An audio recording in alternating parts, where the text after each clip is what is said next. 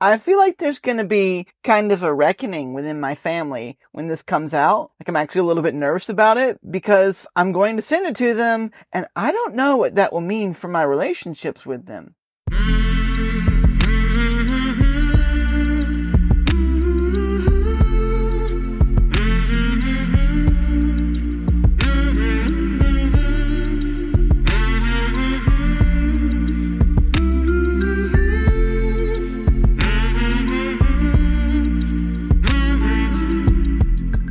Hey there, my name is Sean, and this is Suicide Noted. On this podcast, I talk with suicide attempt survivors so that we can hear their stories. Every year around the world, millions of people try to take their own lives, and we almost never talk about it. We certainly don't talk about it enough, and when we do, many of us, including me, are not very good at it. So one of my goals with this podcast is to have more conversations, and hopefully better conversations with attempt survivors. Now, if you are a suicide attempt survivor and you'd like to talk, please reach out. hello@suicidenoted.com on Facebook or Twitter @Suicide Noted. You can check the show notes to learn more about all kinds of things, including our membership. We'd love to have you on board with that. It really does help support the cause of not only having more conversations and better conversations, but hopefully helping more people in more places feel a little less shitty and a little less alone. Now, we are talking about suicide on this podcast, and we don't hold back, so take that into account before you listen or as you listen.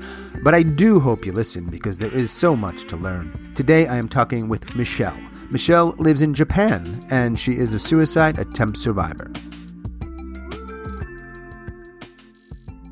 Talking to Michelle in, I always like the surprise, but because I put the name of the place in the title, they'll know you're not Japanese, but you are in Japan. That's correct. I don't think you're Japanese. No, not quite. The listening audience, if they pay very close attention and maybe listen to the 1 or 2 episodes that came up, will know that I lived in Japan back in the day teaching English. Not that far from where you are. Can we tell everyone where you are? Sure. Yeah, I'm in Yokohama. Lots of books behind you. Yeah, well, books and actually mostly games. I collect old computers and old games and stuff from Japan. It's kind of one of my hobbies. Where are you from in the States? I'm from North Carolina. What town? Winston-Salem. All right. So that's about an hour from me. Yeah, you're probably in like the Raleigh area, I'm guessing. Chapel Hill. Okay. We'll talk a little about Japan and North Carolina and all kinds of other shit. But the main thing we're talking about is the S word. Big, broad question. And then what's your experience with suicide? I've had at least 2 attempts, which is a word that I'm realizing is a lot more vague than I ever thought it was. Until, listening to the podcast, it really kind of opened up my concept of what that means. So at the very least that I can recall, there's been 2 that I would call attempts. And then a whole lot of near getting there attempts. What I call the space between. Michelle from North Carolina in Yokohama, Japan. How did you stumble upon a podcast with the name Suicide in it? The usual way, which is go into a podcast app and type in the word suicide because you're thinking about it a lot and want to see if there's anything interesting. How old are you, may I ask? I'm 40. Mazel tov. I would have guessed younger. Well, thank you. Yeah, sure. Do you remember, and our memories are not always accurate, but I believe yours for this kind of thing is probably pretty accurate. Do you remember the first time you thought about this in a way that was beyond philosophical, but is actually personal? In my mind, there's kind of 2 points with this. There's the first time I ever tried to hurt myself. And then there's the first time I ever thought about actual ending myself. So the first time I ever tried to hurt myself was around 7 or 8 years old. I was in the school's gym, and I don't know if you know how they used to have these mats along the wall to protect you from slamming into the wall when you're playing basketball or something. We were playing, kickball or something. I did something wrong. I think I threw a ball at someone because I was angry or something. And the teacher yelled at me. I don't know what it was about the way the teacher yelled at me, but it just filled me with this instant feeling of I'm worthless and I fuck everything up. I don't know. I just turned around and was like, I'm so useless. And I just started beating my head into one of those mats, kind of hard. The teacher ran over and grabbed me and was like, stop that. Why are you doing that? It's okay. Calm down. And I was like, but I did this thing. I messed up and it's my fault. And I feel bad and I'm sorry. And the teacher was kind of like, well, don't don't do that. There's a long history of teachers who saw behavior that probably should have been big red flags that they, as far as I know, didn't say anything about. To clarify, I went to a small private Christian school in North Carolina, fundamental Baptist, because the Southern Baptists were too liberal for them. And I went there from kindergarten through the 12th grade, 200 people in the school total. Cohort throughout. Yes. So you literally met some of these people when you were 5. And didn't have any friends. How's that? You didn't make friends? No. Well, I tried, but I was different, really different. And they couldn't understand that. How so? So I'm transgender. There was a lot of little things that when I'm looking back that I think other people could notice that I really couldn't, that I didn't have like terminology or ideas around. But I did stuff that probably made people really confused. And I was always kind of like a fantasy, in my head kind of kid too, where everyone else was, a lot more sports and, that kind of thing. And so it was, I just didn't really fit in. I didn't really fit the mold at all. I tried. When did you realize? I don't know if the word is realize you were trans. The first time I can recall actually like playing as a girl was about 6 years old. Before the self-harm. Before the self-harm, yeah. Got it. I was again on the playground at the school and we were playing Star Trek: The Next Generation. All the other kids chose what characters they were going to play. And I was always kind of the more quiet one that, didn't usually get to like be the first choice, because everyone else would just kind of push me out of the way. So they took all the other characters. And I was like, well, there's only a few characters left. Oh, you know what? I'll be the doctor because she's cool. I saw absolutely no problem with that. Like that seemed like just a totally normal thing to me. Like, why wouldn't I be the doctor? She has red hair and she's cool. And all the boys started laughing at me and were like, you're a girl. You're going to be a girl character. And I was like, what's wrong with that? And what I learned from that day was that expressing anything about feeling like a girl or being a girl or like pretending girl stuff was going to get me hurt. From that point on, I kind of kept all those things secret. I would still play as a girl on the playground, but by myself somewhere where no one was around, role played girl characters and things from books and stuff that I was reading and games that I was playing. Boys say whatever their languages. You're a girl. You're acting like a girl. Why do you want to be a girl? What do the girls say? They didn't say much. Usually the girls were just kind of like, they were a little bit confused. They kind of left me on my own. So was it 5th grade when was that the time you started thinking about death, like suicide death? Suicide death came a little bit later. It came when my stepmom came into my life. My parents divorced when I was 2 years old. Okay. And my mom, she's going to hate me, but I don't care. She decided that she didn't want to be married anymore because it was kind of like boring. My dad was kind of controlling and didn't let her go out and do things. Sounds kind of boring.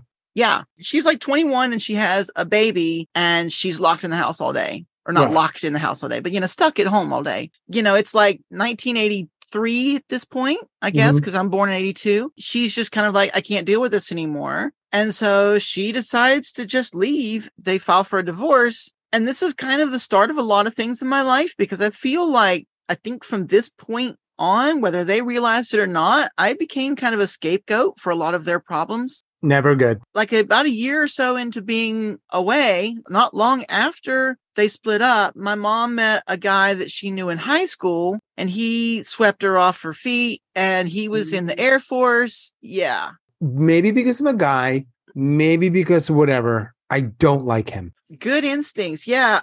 He was in the Air Force. So she went off to Hawaii. Schwarzenegger lookalike. He was dishonorably discharged from the Air Force. My mom decided that was a good enough reason to stay with him. Quick question. Is your mom alive?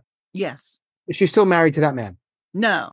How long? I guess about 5 or 6 years. I think he left when I was about 10. Formidable years for you, for sure. 5 to 10. Come on. Yeah.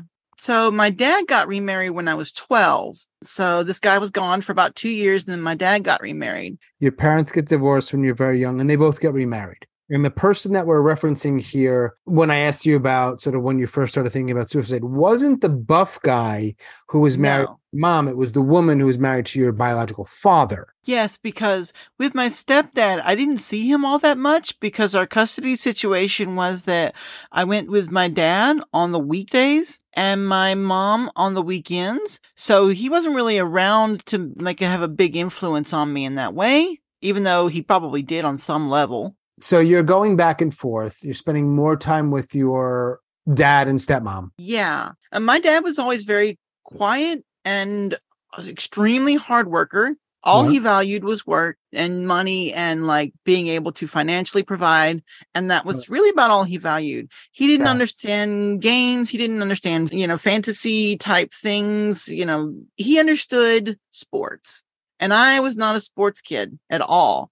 So we didn't really, after the first few years, 5, 6 years old, he just kind of gave up. Mm-hmm. And so I was a TV kid, on my own while he was working late at night. He could work at his office and at home. He would be, working all day and then come home and work all night. I don't know when he ever slept. So when my stepmom came in, she kind of had this idea that she was going to fix this, that she was going to make us be close. At that point, at 12 years old, that ship had kind of sailed in my mind. It was just a little too late to really build that level with a guy who still, hadn't changed, only knew sports and was always kind of mean to me, honestly.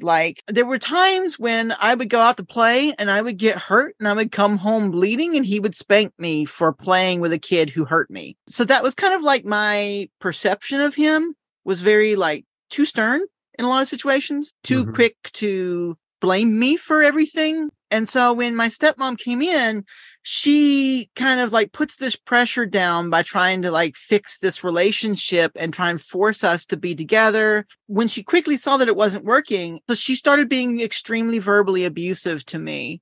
She would tell me ridiculous stuff. She told me that I treated my dad worse than worm dirt. Worm dirt in her explanation is dirt that worms have crawled through, chewed up and pooped out. That's how I treated my dad in her mind. Are they still married? Yes. The dynamic here though is that she would go into these verbal abuse and she would get into an argument over nothing really easily, just flip. Are you calling me a liar? And explode. Then my dad would come home from work and she would just be crying and tell him all this stuff that I supposedly did because I was horrible. And then he would beat me. I want to be very clear that this wasn't anything that left any marks. I wasn't getting punched or kicked. And some people think that's all that abuse is. But this was other types of physical abuse. Things like, getting pulled out of a chair and across a room by your ear, getting slammed into walls, getting thrown into furniture, getting choked, things like that. And that were very abusive, getting yelled at directly in your face, less than an inch away from your face, that were extremely traumatic, but the average person wouldn't say, oh, that's abuse. How old are you when you first try to end your life? 13, 14, no, probably 14. All right, so this is around that time that you've been describing. Can you share kind of what leads you up to that? What's going on in your mind and or heart that leads you to a place where you're I'm going to check out, and you try?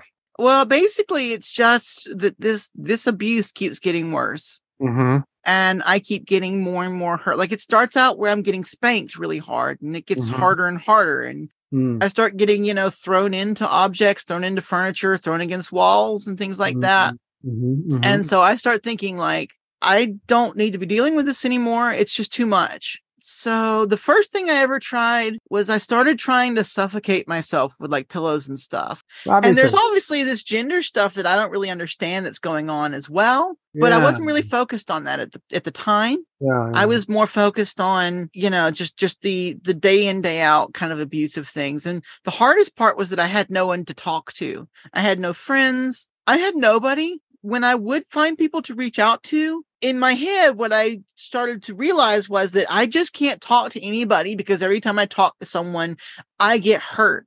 So I stopped. And so around 15 or 16, things got really bad. And there was a point where my mom was forcing me to tell her stuff that was going on. She could see that something visibly had changed. I would come over on a Friday afternoon and I would just like, my face would be all not right or whatever.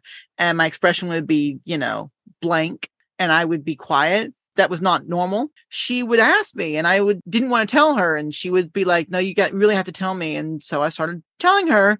And then of course she calls my dad, and then I come home on Sunday and I get beat. So a couple weeks later, same thing. I'm like begging her, please, I don't want to talk about it. I'm going to get hurt. If I talk about it and you talk to them, I'm going to get hurt again. Please, I don't want to talk about it. For my safety, I don't want to talk about it. She locked me in our car in a parking lot of our apartment building and said, you're not leaving until you tell me. Literally sat in there for 30 minutes trying to just like avoid telling her so I could get out. She wouldn't budge. And so finally I broke down and I told her, and well, you can imagine what happened. I'm just getting a sense, and I imagine people hearing this get a sense of like, things are really fucking hard. At 13, when you're doing the pillow, are you thinking about another method? Yeah.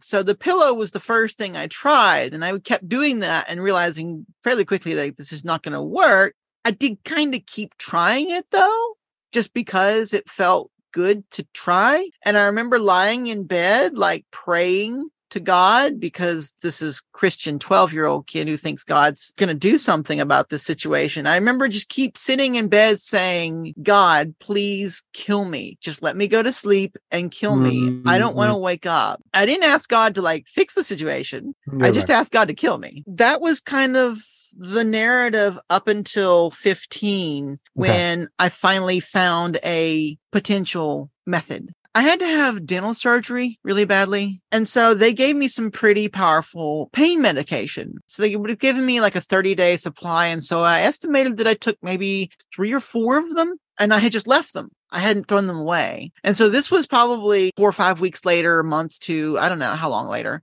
They were still there. Mm-hmm. I had it sitting on my dresser in my room. I had a bottle of allergy medication as well. I didn't know anything about medications. I just knew that they were there and that maybe if I mixed them together, they might interact. I had no idea, but I figured it's worth a try. And I just was like, I can't do this anymore. God's not killing me, and the pillow's not killing me. And I don't want to jump off the roof of my house. But I actually considered that many times. Then I realized it was not high enough. So I see these pills and I'm like, there's probably like 26 pills in this bottle. And that might do it. Maybe if I mix in these allergy pills too, I'll get really, really sick and I'll die. I grab both bottles and I go and I lock myself in the bathroom. It had always been kind of my sanctuary, my safe place. That was where I would go when I was really hurting because my bedroom wasn't safe. So I go in there, lock the door, and I'm sitting there and I can still see it just like perfectly in my mind. I'm sitting there with these 2 bottles of pills and I'm like,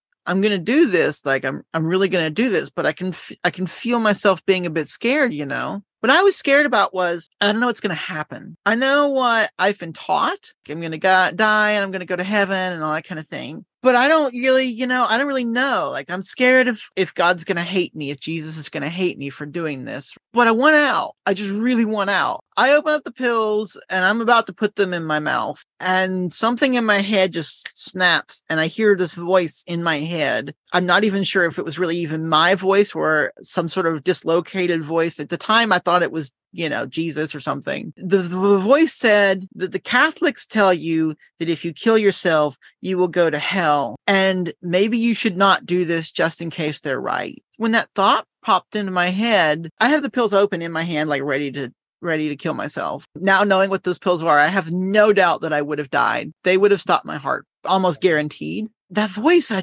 was like, I can't risk that. I can't risk going to hell. Uh-huh. And that was literally the only thing that changed it. So I felt like, okay, Jesus wants me to throw these in the toilet. And I instantly, just without thinking, I just threw them in the toilet and flushed it. Walked back to my room like nothing had happened. 15. Yeah. That must be a weird space to be in. I mean, if you wanted to do it, if not for this voice, whatever it was exactly, you'd probably be gone. So like 25 or so years later, do you try again in that time? I wouldn't say that I really attempted after that, at least as long as I was like in that home. I didn't really have any method that would work. I just didn't have an access to a way to do it. At 15, you flush it down the toilet, but how you feel about yourself, gender, friendship, family, like nothing radically changed because you didn't end your life. You're waking up, same shit. Yeah, it was wake up, same shit. You're absolutely right. And back to the whole thing about getting hurt whenever I talked about this stuff, there was a girl in my class that I was talking to in notes about these things, and I told her about this in a note. She took it home in her backpack, and her mom, who worked at the school, found it and took it to the principal. So all this ridiculous shit happened. The principal, pulled me out of class and took me to McDonald's and tried to tell me, in front of a Big Mac, how Jesus loves me and doesn't want me to kill myself, which just made me feel absolutely horrible because, who does that? And so we had to have these conversations with my dad and my mom, separately. Neither of them helped. My mom locks me in the car again. Well, she didn't lock me in the car, but she had a car conversation on the way home about this, where she's crying and she's telling me, I just can't lose you. I don't know, what to tell you. I know this stuff's going on. I know it's hard, but you got to keep going because you're all I've got and I can't lose you. And she says, I'll never forget this. She says, if you killed yourself, I think I just might have to just kill myself too, because I couldn't stand to live on Earth anymore without you. You think she's right? Think she would have done it? I don't know. I don't know. And my dad also did the car thing, but his version of it was, I don't understand any of this. I know you feel depressed or whatever, but I don't understand depression. I don't know what this means. I don't really believe in any of this psychology stuff. I just don't want you to hurt yourself. And this is the thing that really struck me, was but I don't know why you would be feeling this way. And I'm like, because you're fucking beating me. Right. I think it should be pretty obvious why I'm feeling this way. I'm getting yelled at constantly and thrown around and beaten, but he couldn't see that. When you say something like, I don't know why you're feeling this way, it always makes me think, and I guess I'm simplifying things a little bit, but not that much, where it's like, well, ask them. Right. So I don't know why you're feeling this way. Pause. Hey, why are you feeling this way? You got to really mean it. And then don't say a fucking word. Absolutely. So I know you go to college at App State. I actually went to Montreat College up near Asheville area. That point, very early on, is when I figured out that I was transgender, because I had the internet and I could actually research stuff. And I found these words to explain things. 16, 17, I already started exploring lesbianism and stuff like that and connecting with that. After that, I came out to some people around me, and my roommate ended up leaving. My roommate and this guy who didn't know me very well, but didn't like me, obviously, maybe because I was trans or because I was weird or just whatever. They get really, really drunk one night and they go to my dorm room because my old roommate told him which room it was. And he puts a toboggan, a ski mask kind of thing over his face and knocks on my door at about 1:00 in the morning. I'm studying for a test the next day. And I open the door, being naive, not checking. He just sucker punches me in the face and runs off. He's really, really drunk, and his toboggan mask thing is halfway on, so I could tell who he was. He was actually in the class that I had a test for the next day. That is a felony. You go to jail for that, and sometimes for a while. He didn't go to jail. I didn't report it. It would have caused me to have to tell my parents some things that I felt ashamed about, which weren't anything that I should have been ashamed about, but it was just it would have outed me in some ways that I didn't want to do. That speaks to, I am sure, many a trans person's, and not just trans, but challenges, which, why didn't you just do that? Well, see what happens when I do that, and then this happens, my life gets worse. That's why I didn't fucking do it, right? After total of 2 years, I got so depressed from all of that I was this is where I have the next series of almost attempts. Okay. Stuff thinking about cutting myself, trying to do the whole, arm in the bathtub thing. I was fantasizing. I was writing stories about people killing themselves, writing fiction,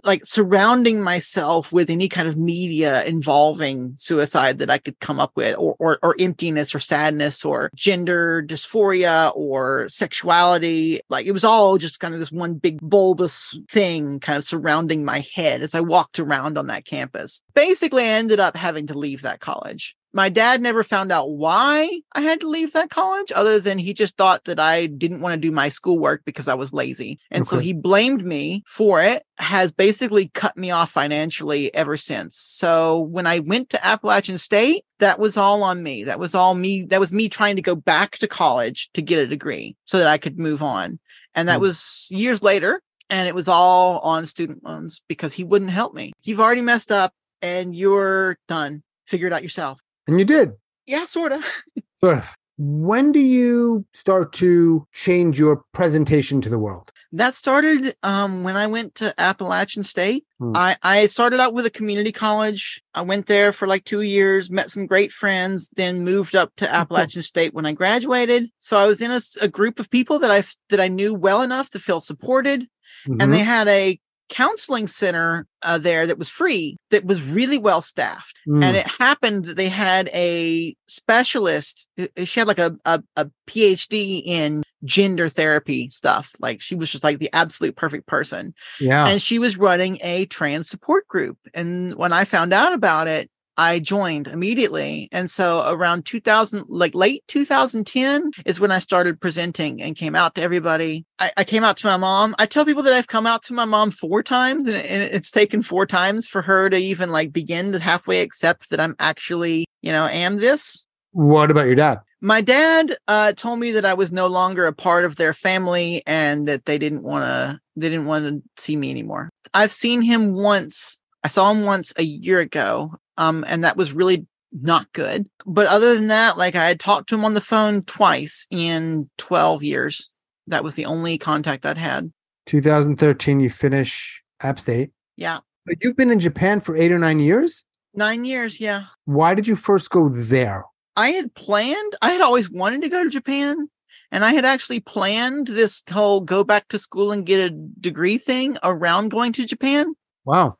What I found out was that if you want to teach English, you basically just have to have a degree in something. So I decided, well, if it doesn't matter what I'm going to get a degree in, I'm going to get a degree in something I like, which was theater. That was a bit of a mistake on my part. What I should have at least done was gotten theater education so I could have like a teaching certification. But oh well, I had like made a step-by-step plan of like what I was going to do. I was going to do the community college so that I would be able to prove that I was ready for real college, because you have to do that if you've ever like been forced out of a school. So I did that. And then it was go to Appalachian State and get the degree and then apply for this JET program where you teach English. Yeah, sure. Yeah. Yeah. And then do that. And somehow I managed to make all of those things happen. I almost didn't. And that's where some more attempts start to come in. I almost failed 2 classes near the end of my college career due to mental health issues and a teacher with a really, really fucked up, hardcore, strict attendance policy. So I was going to that mental health center and I was telling them like, I really am going to kill myself. In the last year, near the last semester that I was there, I started seeing a different person in the counseling center for personal issues, like separate from the trans group, to deal with like depression and things like that. And she gave me some medicines to try. I've been on medications a few times, but basically like I was in there. I remember there was this one day, like 2 weeks or something like that before the end of the semester. And I didn't think I was going to be able to graduate. And I knew if I didn't graduate, like I was not going to be able to like get the loan to come back and redo the classes or whatever. Like it was just not going to happen. Like this was my chance. And so I was in there I'm struggling. I've been on estrogen for like 6 months at this point. So my mood is all over the place. I'm a little bit isolated at this point, not super isolated. There was people around me, but I was closing off a little bit. I was afraid that I was going to fail. And so I was sitting there saying like, if I fail, my future is done. My whole plan is done. I have nothing else that I can do. I won't be able to get a job. I have put all of my eggs in one basket here. And if I fail, I have nothing left but to kill myself. And I think I've already failed. So I need to kill myself. Mm-hmm. And they were like, okay, we're going to have to send you to a hospital. I don't want to go to a hospital. And they're like, well, if you're in here and you're telling us that you're going to kill yourself, we can't let you leave. Yep. We're going to have to send you to a hospital, or you can tell us that you're not going to kill yourself. And I'm like, sorry. Yeah, I mean, their hands are tied to some degree. I get it. Totally. It's funny because I was like, yeah, but I want to kill myself. Well, we can't let you leave. You either have to go to the hospital or tell us you're not going to kill yourself. And I'm Why like, can't there be I like don't think I can do either of those. Why can't there be another alternative? Right. Unless you're rich, that doesn't exist. And I'd heard the horror stories. I knew that like getting locked up would end everything for me. I asked them to give me like 5 minutes, and I just sit there for like 5 minutes and try my best to calm myself down. And then 5 minutes later, they come back and they're like, how are you feeling? And I'm like, I'm not going to kill myself. I'm going to walk out of here and I'm going to be okay. And I'm not going to kill myself. Of course, the reality was that's like total bullshit lie. And I'm sure they knew it, but everybody's playing the game at that point. Yeah, exactly. Right, sure. And so they're like, all right, if you think you're okay, you clearly calmly stated that you think you're all right. So we're going to let you go. And so I just left. I didn't get any help, but I left. Well, you didn't kill yourself. Did you try again? No. It was one of those things where it was like, living up in the mountains. I was a delivery driver. So it was like I would be delivering to these crazy middle of nowhere ass roads that are like gravel on the side of a cliff. And I would just be sitting like, you know what? I can drive right off this and it'll be over. Right. And so that was like one of the things that was going through my head a lot was like, it was actually probably really easy, probably really painful, but really easy to end myself up there. And I was like planning out methods, pulled it together. I did 2 absolutely amazing final projects for both of the classes that earned me the extra credit that I needed to pass both. Get into the JET program. Yep. What part of Japan? Okay, so I went to Shizuoka. I was basically in a town that was like 5 miles from the base of Mount Fuji. I could look outside my window and see Mount Fuji every day. It was just gorgeous. And for that 5 years that I was on JET, because I was on for the whole 5 years you're allowed to be, my mental health was just like instantly better. So I wasn't taking hormones at the time because I couldn't get access to them as easily as I could in America. And I was kind of in the country, so it was a little bit harder. But I actually gave my interview, I actually explained in my application that I was transgender and that I would be out while I was there, which was a hardcore risk. I don't know how I got the quote unquote balls to do this. I actually presented full female business skirt, hose, everything when I went and did my interview in Atlanta at the embassy. And they asked me a few questions like, what would you do if a student, asked you blah, blah, blah about your gender, whatever. And I did great. I'm always really good at interviews. So I got in. I mean, it was a little bit difficult because they couldn't find a place for me for a little while, but I got in. When I got to Japan, 3 big changes were, before long, I found friends. So I wasn't extremely isolated. I had money. Mm-hmm. I mean, I was getting a decent salary, not a huge salary, but a decent one, and really low rent. And I was out in my workplace and was generally, aside from a few minor problems at the beginning, I was totally accepted. Enough money to live, friendships, and some acceptance.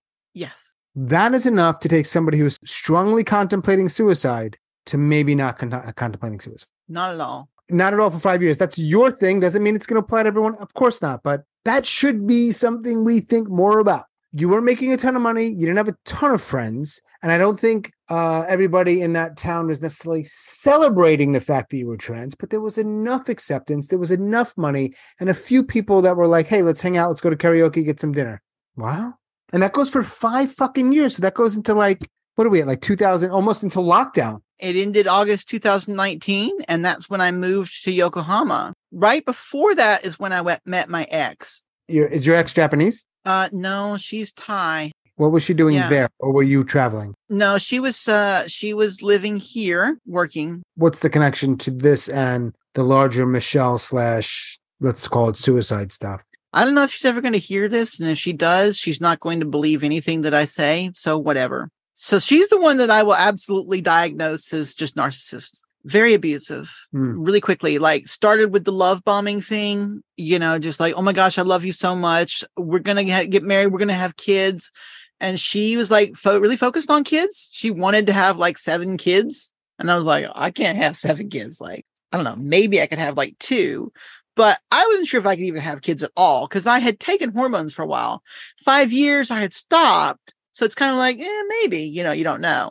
I'm in a new city. All of my friends have left. I have like one friend left because they've all like left or moved away or whatever. And I meet this person because I'm kind of lonely. And I feel like I literally remember thinking that like, if this doesn't work out, I'm going to be turning 40 soon. Nobody else is ever going to want to date me. I'm going to be alone forever if this doesn't work out. Mm-hmm. And she seemed really hyper-focused and really interested in me at first. I mean, she was talking about getting married within the first month. If we all had the benefit of hindsight, right? I mean, shit. Yeah, right.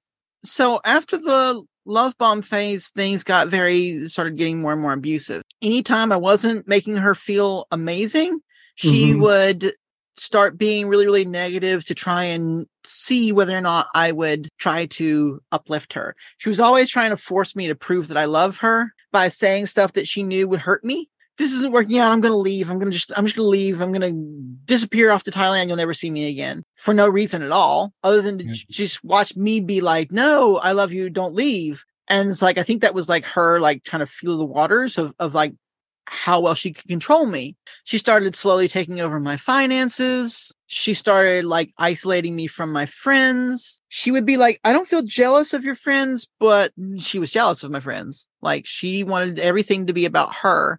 And then lockdown happened and I was trying to decide, like, do I want to go back to America? But then I'd have to leave this relationship. And we'd already decided to get married at this point because I was stupid. Hindsight stupid, not foresight stupid. I just like felt like this was my only chance and I couldn't let this go because I don't meet very many people in the world who are bisexual or pansexual and okay with being with a transgender person and speak English and want to have kids. Like I've met lots of lesbian and bi women who don't want to have kids. And I understand that totally, but she wanted kids. And she was like a few years younger than me. She was like maybe like 7 years younger than me, maybe. So I just really felt like this was it. I had to. And so I stuck with it. Things got worse. Things got more and more abusive. We had like a little marriage ceremony that we did privately for ourselves because, during lockdown, like we couldn't get an actual marriage. The embassies were shut down. None of the documents could be processed. Like there was no way to do that. From then on, she was just like, we're going to have a kid. We're going to have a baby. And I'm like, I'm not ready for a baby. I don't think we are ready for a baby. Like, we don't have money. It's COVID. I would love to have a baby, but this is not the right time to have a baby. She wouldn't take no for an answer. Our sexual relationship started getting more and more coerced.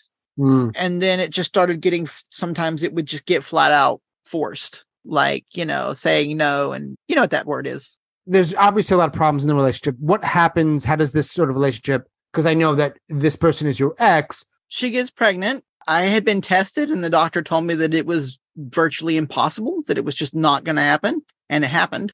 I know when it happened. It was actually on a night that I was trying to break up with her. And it was like a coerced thing. It was not something that I think was at all healthy. It was something that I would view, looking back, I would view it as assault. People always ask me, like, why would you stay with that person? Why would you be having a sexual relationship with that person knowing what they're trying to do? And I would tell them, like, you don't understand what it's like when someone that you care about is standing on the balcony of your apartment telling you that she's going to jump because she feels bad that you won't do this sexual thing with her. So it was like this manipulation of like taking all of my triggers and turning them back on me, knowing that I had suicidal problems, in the past. She knew that was a trigger point for me. So she would turn it and use it.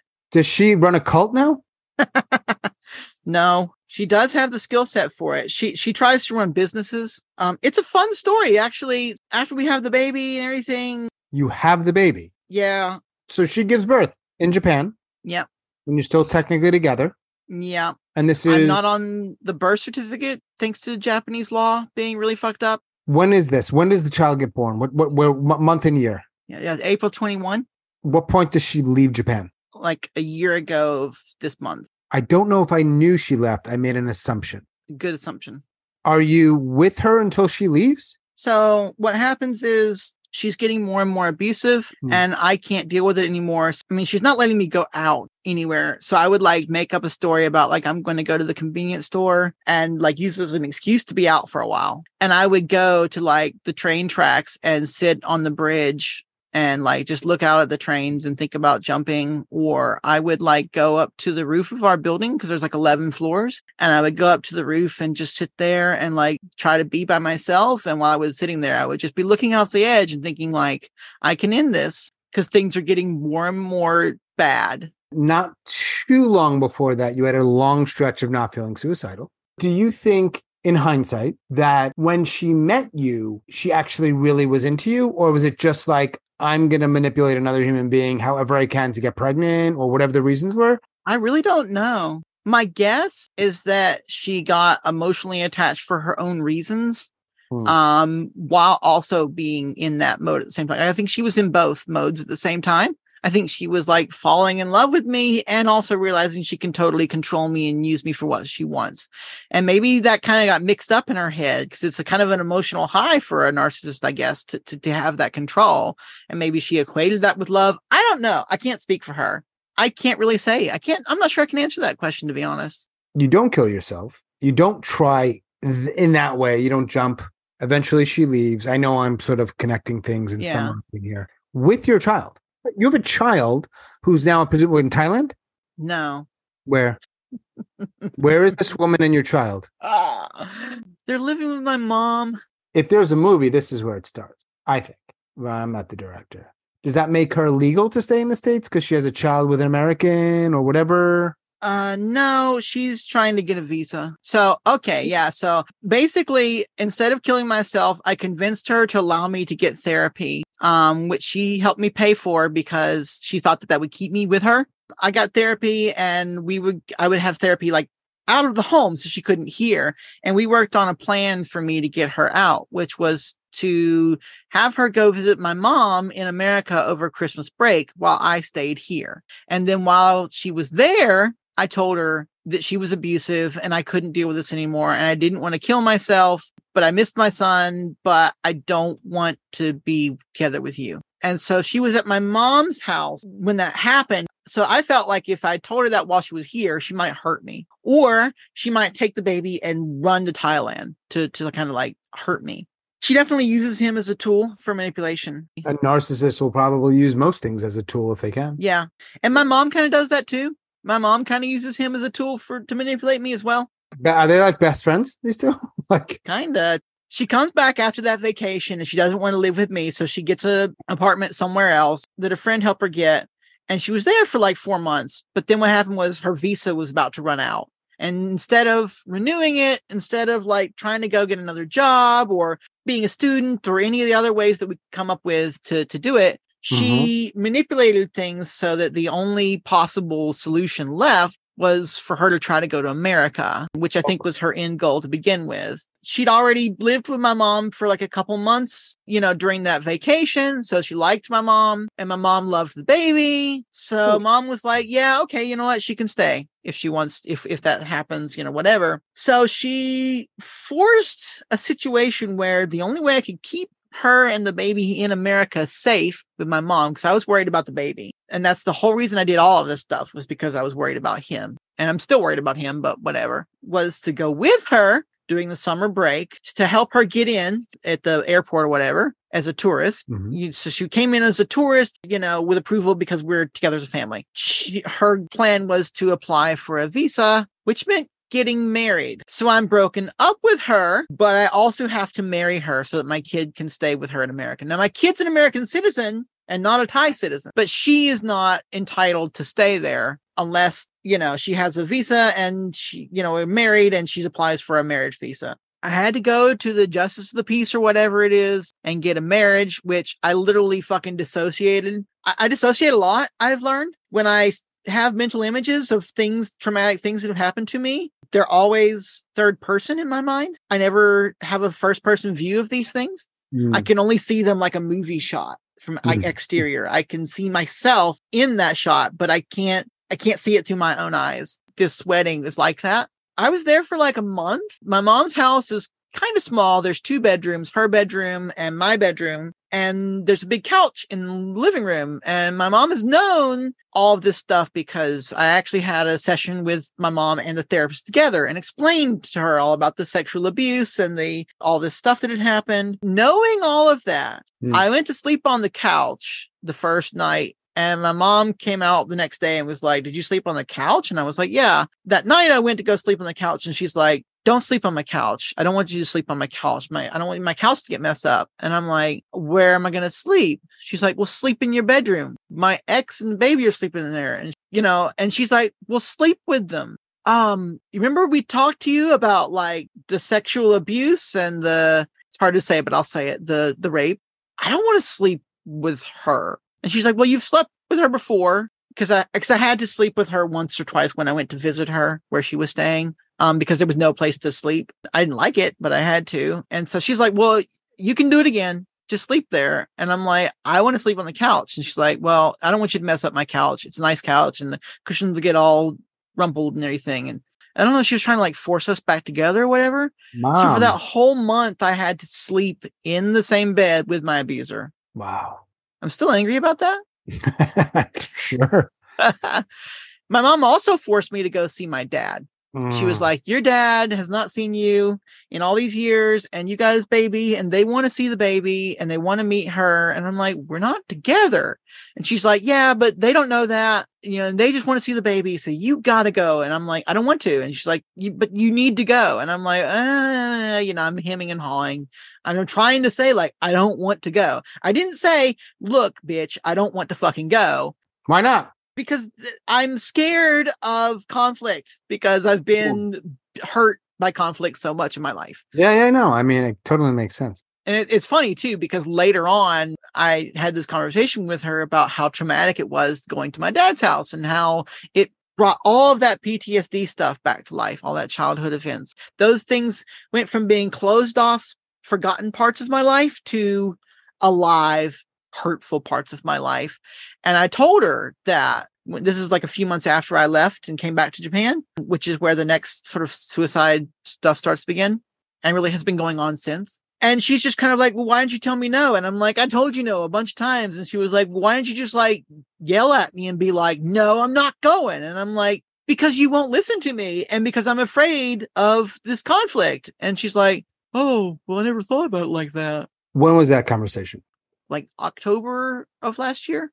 For the past almost year, you've been more or less suicidal. Yeah. And I obviously know that you looked for a podcast around suicide recently. Yeah. That's how we connected, which is less than a year after you coming back and from what you just shared. I'm going to do something that I do with everybody right now, which is short answers. You ready? Mm-hmm. Why did you reach out? Talking helps. Being heard helps even more. Super short. Okay.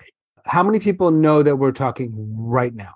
2 people know that we're talking and know what it is we're talking about. And like 2 or 3 people know that I'm just talking to someone. One is a trans friend who lives near me that we hang out a lot. And one is my friend from Winston-Salem area who I've known for like 15 plus years. And he's my best friend in the world, honestly.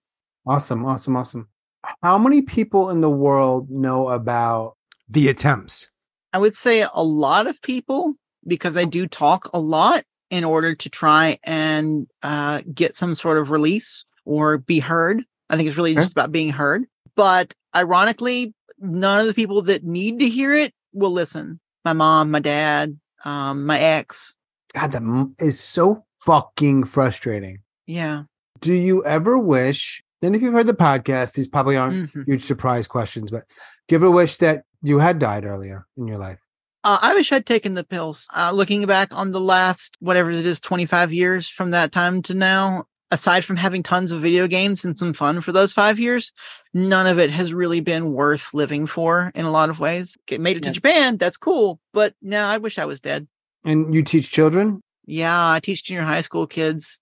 It actually is one of the things that really does keep me going is being able to like be there for kids that might need me. Yeah. Right now I'm working at 2 schools, and one of them I'm working part-time in like a reform school for kids that have been taken away from their families. That is like really powerful for me. I know what that feels like in a lot of ways. Maybe not perfectly, but I've been thinking about this question a lot because I hear it come up in your podcast. The conclusion that I came to was, yeah. I appreciate the honesty. I typically ask a question around like, do you have people to talk to or talk with about difficult things? But I want to up the ante a little bit. You're feeling suicidal. You have anyone you can talk to safely? Yeah, I guess I have one person, that friend back from America. My local friend tries to help and she does okay, but she's not always like perfect at it. She truly tries and that's fine. But most of my other local friends don't want to talk about it anymore. They're kind of burnt out on hearing me open up and they're not good at listening. And they're just kind of like, look, I'd love to help you and I'd love to support you, but I can't. And I'm not going to change myself to just like shut up and listen. So maybe you should just stop talking. And I'm like, okay, cool. That might not get me. That might get me killed, but whatever. Because I mean, I love these people. Like these are some of my friends. They have no framework around the ability to talk about these things without sharing their opinions that are not helpful opinions. Yeah. What, if anything, helps? Talking, as I've mentioned, and being listened to. Really just being listened to, because I can talk all day long and it won't matter. But being listened to, smoking. I started smoking like 6 months ago. Wait. This is so interesting because there's somebody I just had a conversation with. Oh, Elizabeth in Washington. She just started smoking. So I love the fact that you just started smoking. Smoke a cigarette, it feels better. Great. I get it. I used to smoke for years. It's something about it. Yeah, definitely. Eating. But I can't do that because I have a kind of a binge eating disorder. It's something that I've learned that I do because of trauma related response.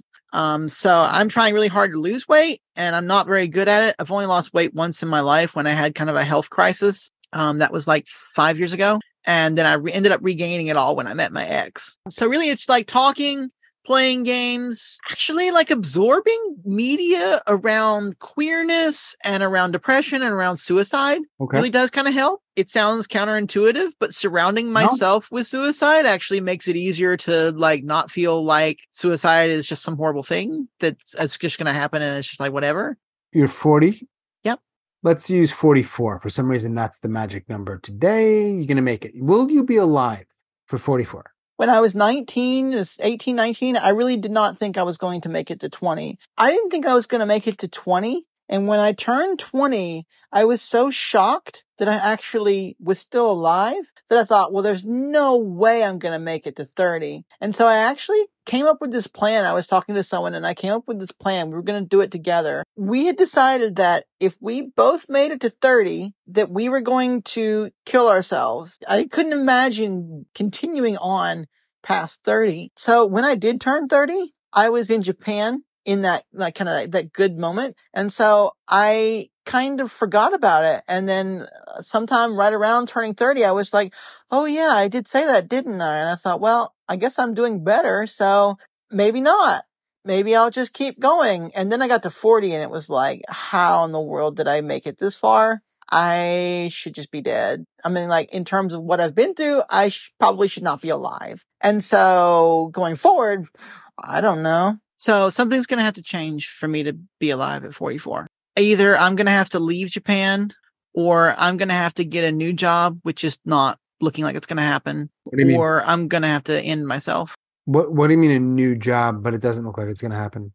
So basically it's right now the job market is really, really tight for foreigners. My visa, I can only do teaching. So I would have to like apply for a new visa if I was going to do something else. But the teaching market is just like super dead. Like it's just really, everything is really tight and it's hard to find another job. But the private company that I work for now, I'm getting like half the money that I used to make when I was on Jet.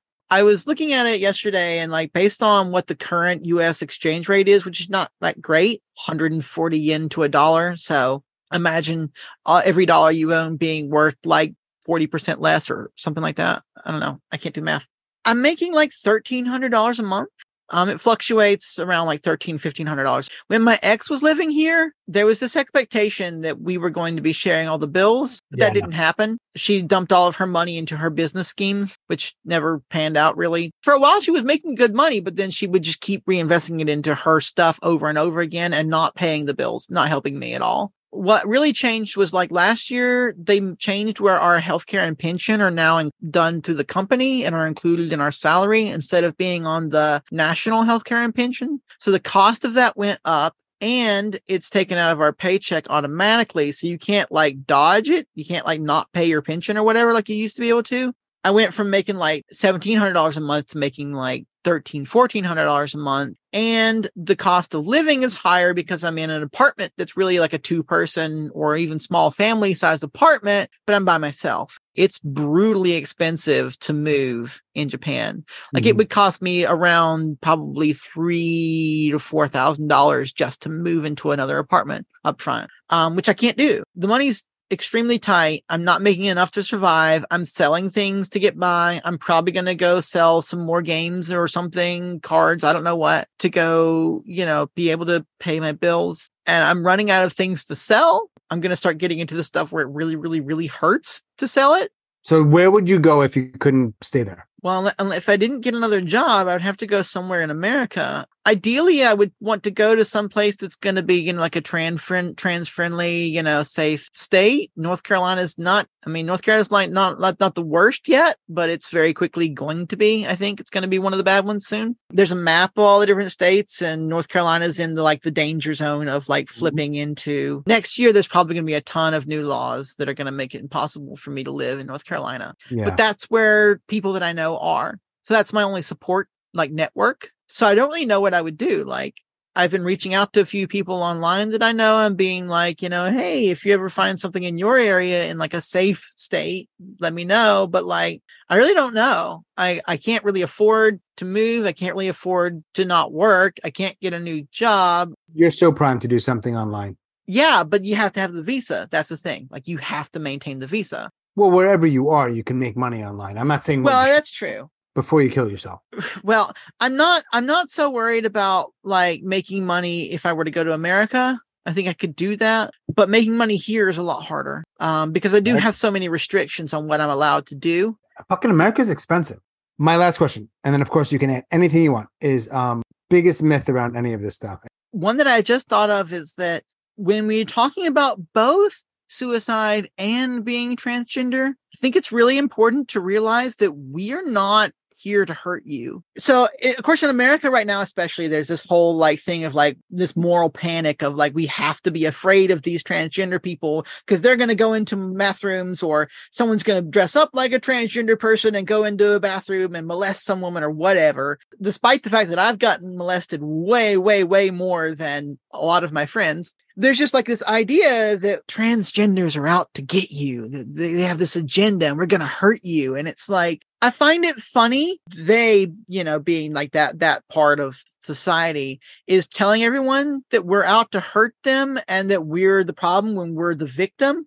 And I think that that's actually the exact same thing that goes on with suicide. I was listening to you talk with several different people because I've been listening to the podcast a lot. And one of the things that keeps coming up is that people go to the hospitals and the response is not just we're going to punish you, but we're going to separate you from everyone else that you know and you care about who can help you to protect them. I'm not trying to kill them. I'm trying to kill me. Why do they need protecting? They're not the victim here. They're not the person who's struggling with this. So why should we target them? And it's the same thing with both. It's like victim shaming and shifting blame. And then also the selfishness thing. I've heard a lot of different opinions on your podcast about, is it selfish? Is it not selfish? I think it can be absolutely both at the same time. And I think both of those are really, really valid because I don't think it's selfish to be in so much pain that you can't keep going on to outweigh those things between what pain you might cause to your family or whatever. Is that selfish? Yeah, probably. Is it also not selfish? Yeah, probably. Someone was saying how they feel like killing themselves would actually be a benefit to their family because they wouldn't have to deal with that anymore. And I feel that way with my own child. My friend has been saying well, why don't you just go to America, bust down doors, take your custody of your kid, get your ex deported because you can just file for a divorce and then she's gone.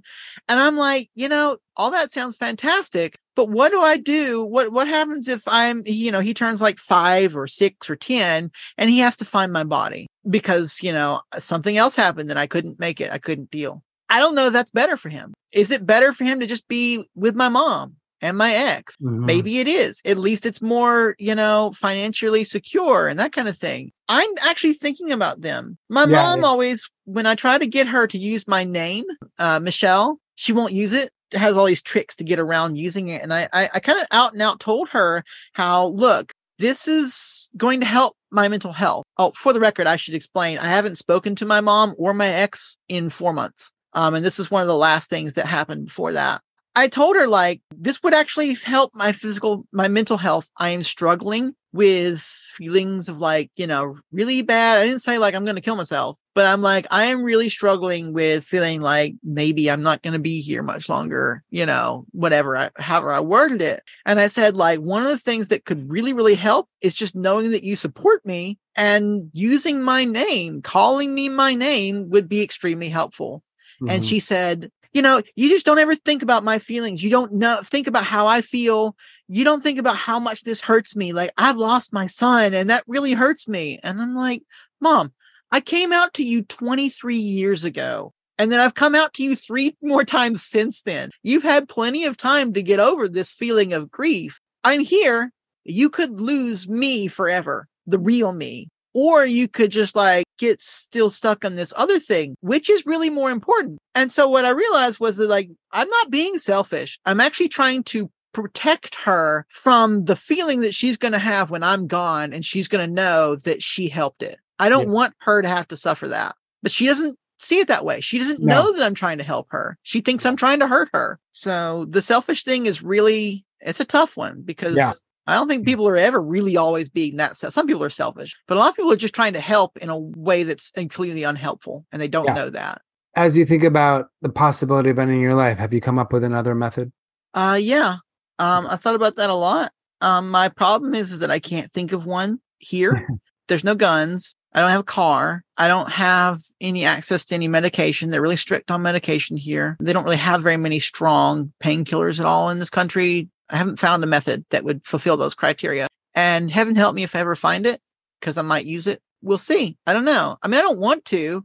What I want is to magically have someone start giving me an extra $1,000 a month so I can get all my bills paid and have the laser hair removal that I need and survive. I want to be surrounded with a few more friends. That is literally all it would take to change my life. My mental health problems would mostly clear up. I would still have all these past struggles and that kind of thing, but I could move forward if there was a path forward. Yeah. Right now, it doesn't feel like there is one. And you've been trying for a long time. Long ass time. And in that time, were you diagnosed with anything that you agree with? So I've been diagnosed with ADHD and major depressive disorder, possibly borderline. The ADHD was diagnosed when I was 14, and I never got any treatment for it. My dad thought it was all bullshit, so he didn't want to help me get the medicine. So I've never had medication for that. I'm actually trying to see a doctor here and see if I can get something, but it's really hard to get that stuff here because they're really restrictive on that kind of medication. The others, the major depressive and potentially borderline, were done when I was being forced to leave college that first time in 2001. The borderline, I've researched it and I don't think so. For me, I would say probably ADHD, childhood PTSD. I don't know, maybe the major depressive. It's hard to say. I do have, intrusive suicidal thoughts. I didn't have them for that 5 years. So maybe it's situational and maybe it's chemical. I really don't know. And binge eating disorder, I think, is a problem for me. Michelle in Japan, what else would you like to share before we go back to our, let us call them, insert adjective lives? I'm really hurt sometimes by people's attitudes towards suicide, especially people who just think they know better and they're going to tell you what you should and shouldn't do. I apologize to this friend, but he's not going to hear this anyway, so whatever. But I have this friend who, after months of hearing me talk on and on about, how I felt and when I needed help, he just finally decided to tell me outright that he believes that everyone who is suicidal is deeply confused, that he cannot and will not listen, that shutting up is not something that he can do, and that his brain will not allow him to because he's right and everyone else is wrong, and he knows that's how his brain functions. And that just made me so angry.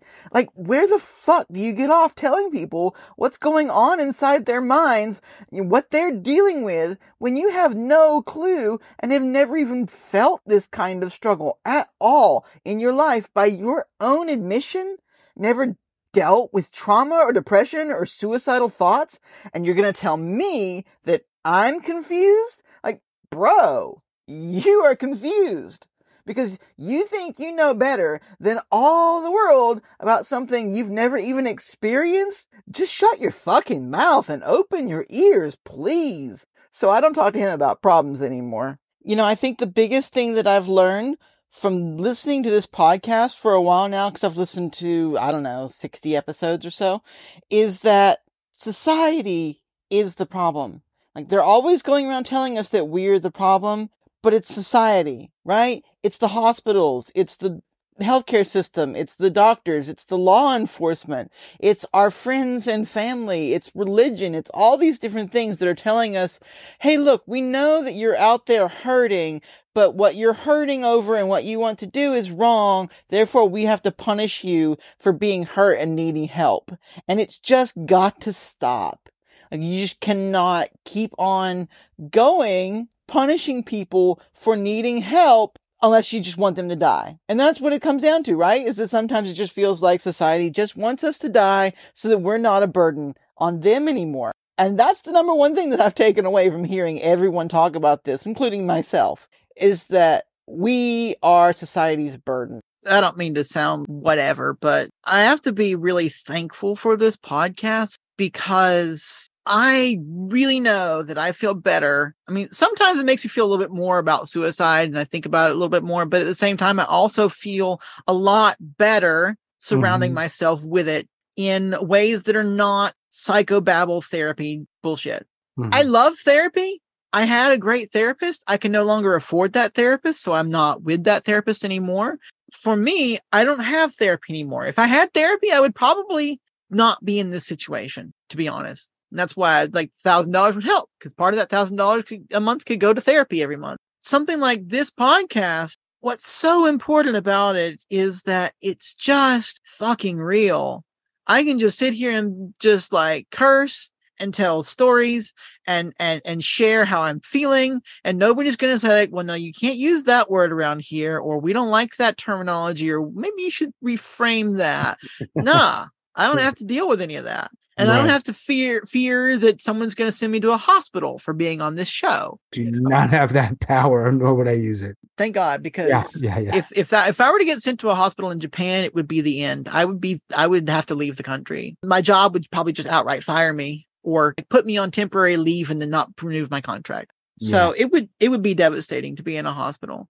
So having a podcast like this where I can just hear other people just being really fucking honest and me now be really fucking honest is one of those things that I crave. And being heard it just helps. It just helps. So that's my last thought, I guess. I appreciate it. Sure. I appreciate you joining me and talking. We should add, before we go, you're going to probably share this with your family, right? I feel like there's going to be kind of a reckoning within my family when this comes out. Like, I'm actually a little bit nervous about it because I'm going to send it to them and I don't know what that will mean for my relationships with them. I think there's been a lot of denial within my family. People saying in their heads things like, but I never sexually abused them, or I didn't punch or kick anybody. I didn't leave bruises. So it must not be actual physical abuse, right? But when all this comes out, I think some people are really going to push hard to shift the blame back onto me and just say that I'm crazy or some insane transgender person, woke agenda, psychology bullshit, something or other. And they don't want to listen. They don't want to accept blame. But I really hope they listen. I hope that when they turn on their Fox News and see more about the evil trans agenda, they realize that that's me. That's their girl. Not some evil conspiracy. Just a daughter who has always tried her hardest to be kind and loving to everyone around her, even if it meant getting hurt to the point of suicide. And she's just not going to let that be the status quo anymore. It can't be. this relationship can't go on this way, and it's going to have to end if they refuse to change, which I don't know if they even can change, no matter what that costs for my relationships with my family, because it might cause the end of my ability to see my child. You know, I might not get to see him for a long, long time because of this. But, you know, it's that or put myself at risk of suicide again. And I'm not sure I want to take that risk. Makes sense. Well, listen, thank you very, very much. Land of the Rising Sun, I believe. Do I dare say sayonara here? Just say like matane. Yeah, because that's more of like a see you later. All right. I hope your days are decent, and I'll we'll connect soon. All right. Thanks again, Michelle. We'll talk soon. Bye. Take care. Bye. As always, thanks so much for listening and all of your support. Special thanks to Michelle out in Japan. Thanks, Michelle. If you are a suicide attempt survivor and you'd like to talk, please reach out. hello@suicidenoted.com, on Facebook or Twitter @suicidenoted. Check the show notes to learn about all kinds of other things, including our membership. We'd love to have you on board there. And if you have a moment, rate and review Suicide Noted on the Apple Podcast platform. It helps people find it, and we do want more people to find it so that hopefully we can help people feel a little less shitty and a little less alone. And that is all for episode number 182. Stay strong. Do the best you can. I'll talk to you soon.